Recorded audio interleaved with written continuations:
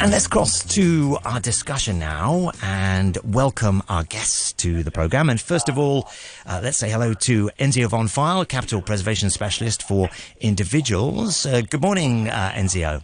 Morning, James. Nice to have you on the show. And let's say also hello to James Audiss, Senior Investment Advisor, Shaw & Partners, who's out on the trading floor, which is the noise we can hear. Good morning, James. Good morning, guys. Thanks for being on the show, both of you. And I guess let's start with that CPI data, which is looking that inflation is down a bit. Enzio, what are your thoughts on this?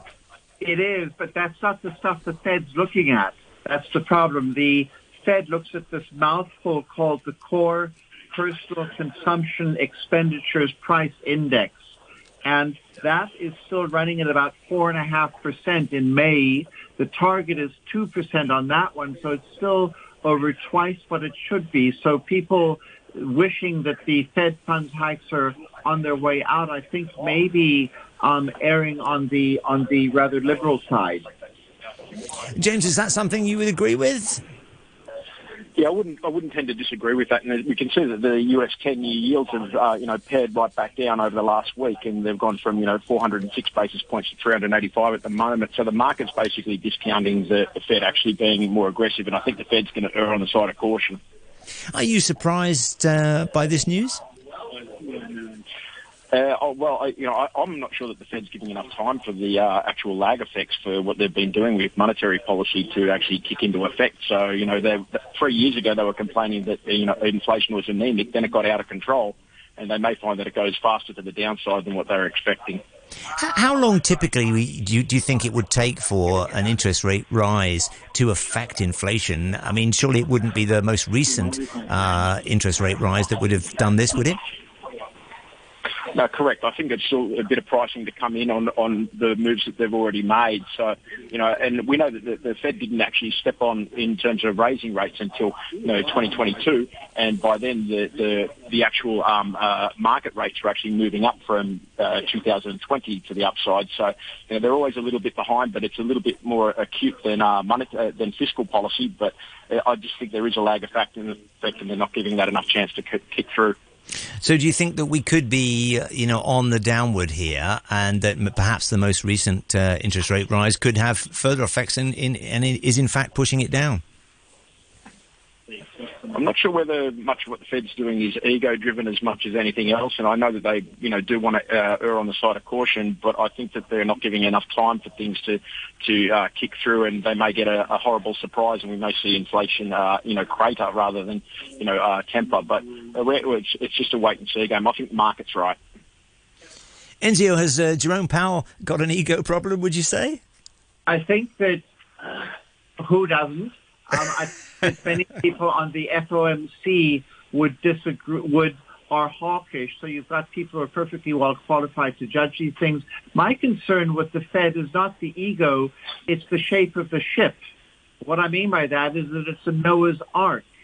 It's an outdated policy framework focusing solely on demand-driven inflation, too much money chasing too few goods. Whilst actually there are a lot of supply constraints in there, the weather hitting food prices, OPEC hitting oil prices, lazy people hitting labor wage costs because they don't want to work.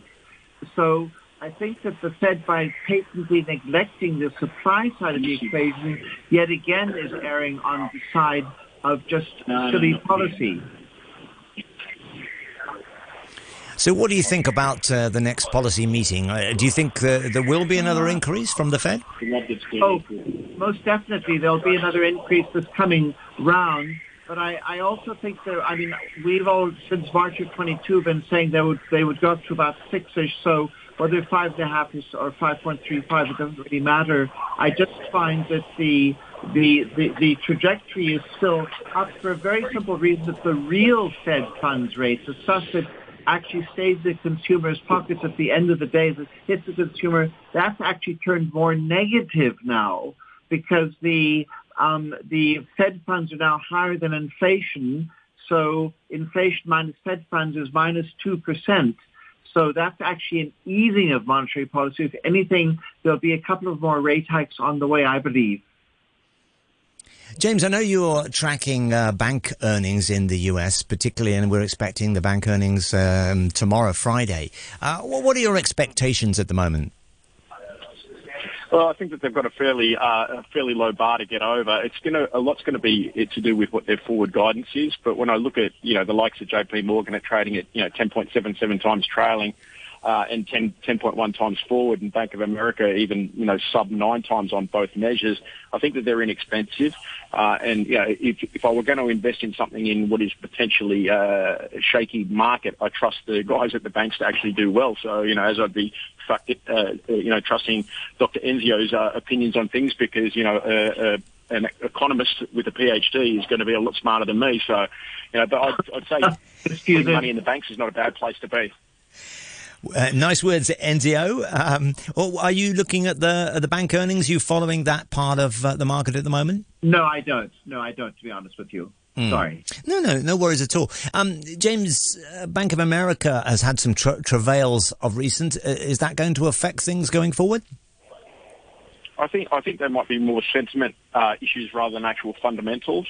So and that's why I think that probably the share price is sitting where it's at the moment on a very discounted historical multiple. So I think that they can trade higher. I wouldn't want to be going into these guys with a view that I needed to take the money out to pay school fees in the next 3 months. But if I were in there for 2 to 3 years, then these are the places that I wouldn't mind being in. And I know that you follow banks not only in the US but around the world, and the UK banks are there as well. What are your thoughts on the likes of HSBC and Barclays and Lloyds? Well, those guys are trading on really low multiples. So we've got Barclays trading on sub 5 times multiples on trailing and estimated forward. They're due to report towards the end of the month on the 27th, so a couple of weeks from now. If you're going to go into these guys with a view that you don't need to pull the money out in the next 3 months or 9 months or even year, then I think that you'll do really well.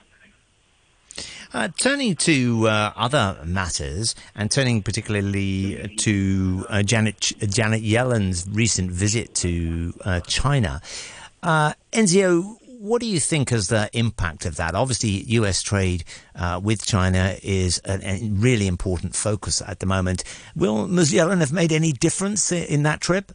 The impact is that of a mosquito biting an elephant. I don't think that Yellen will have achieved very much, and I'm not anti-Yellen. She's a highly respected economist, but I'm afraid that the real game on Capitol Hill is on Capitol Hill, not in the White House, having done this stuff for many, many years myself with the White House and Capitol Hill, the U.S.-China stuff. I find that it's great for her to say things, but I'm sure that she will be scoffed at by most of these sarky politicians who are half her age.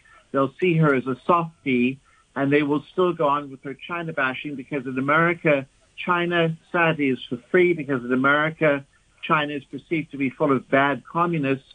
The McCarthy era still lasts in America, so is still lingering, and it will always remain. So I'm afraid the effect of her trip is going to be 0.0, except on a backstage level, where Biden certainly is trying to backtrack on all of his nasty talk about China, but I think the bottom line of all of this is not a whole lot. The mosquito has bitten the elephant, and the elephant doesn't really know that it's happened. James, you're based in Sydney, and of course, Australia has attaches great importance to its relations with China, particularly in the commodities sector. And I think you're following the miners at the moment, and folks like BHP and Rio and Anglo American and so on. What is the impact of China Australia relations on those mining and commodity stocks? Well, there's the sentiment aspect and the fundamental aspect, and I think Dr. Enzio's comments actually are very good in terms of Janet's trip over there being, the mosquito biting the elephant, and in other ways it's a splash of hot water on a hot rock. But so the thing about it is the Chinese are very, very diplomatic, so they're going to have done all the right things, bowed at the right time, shaken hands, etc. But I don't think that it's really going to make any material difference. So, we really need to see the Chinese economy continue to expand, on a manufacturing front and also in their real estate development aspect for us to get the draw through on the commodities. And are you seeing positivity in the mining segment more specifically, James, at the moment?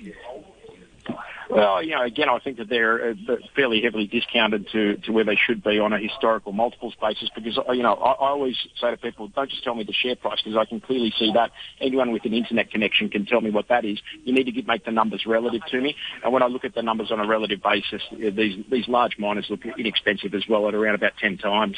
And whereas, I would look at US tech companies that are trading at 30, 35 times. So, I'm still long tech. But I think that there's a lot of value in the global miners and the global banks.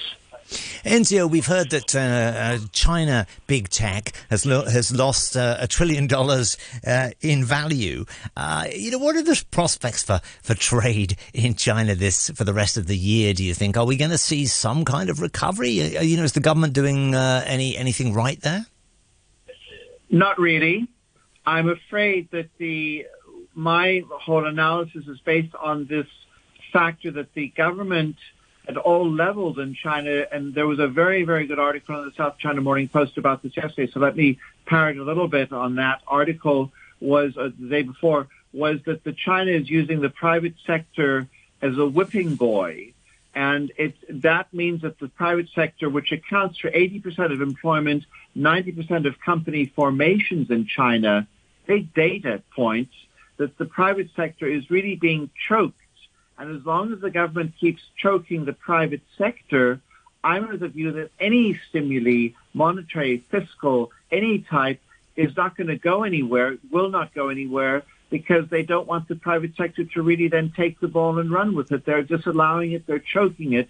And as long as they choke the private sector, you're not going to see growth. Profits were down in June by 23%. China is going to risks becoming a Japan, a beach whale, that's going to line the sun for some years if they don't change course on this. So you don't see that China is giving a bit of relief now to the private sector? Not yet. I think that the pain point will get so big that you alluded to something that was very new to my ears just this morning. But I think that one swallow does not make a summer, and I think that you need quite some momentum that they, instead of just giving lip service to the private sector, that they actually also on a local and county level actually allow and help these private sector companies get going again. As long as they keep choking them, which seems to be the policy ideology at present, China's going to go nowhere in a hurry. Enzio Von Pfeil is capital preservation specialist for individuals, and also on the show, Enzio's biggest fan, James Audiss, senior investment advisor at Shaw & Partners. Thank you both for taking part.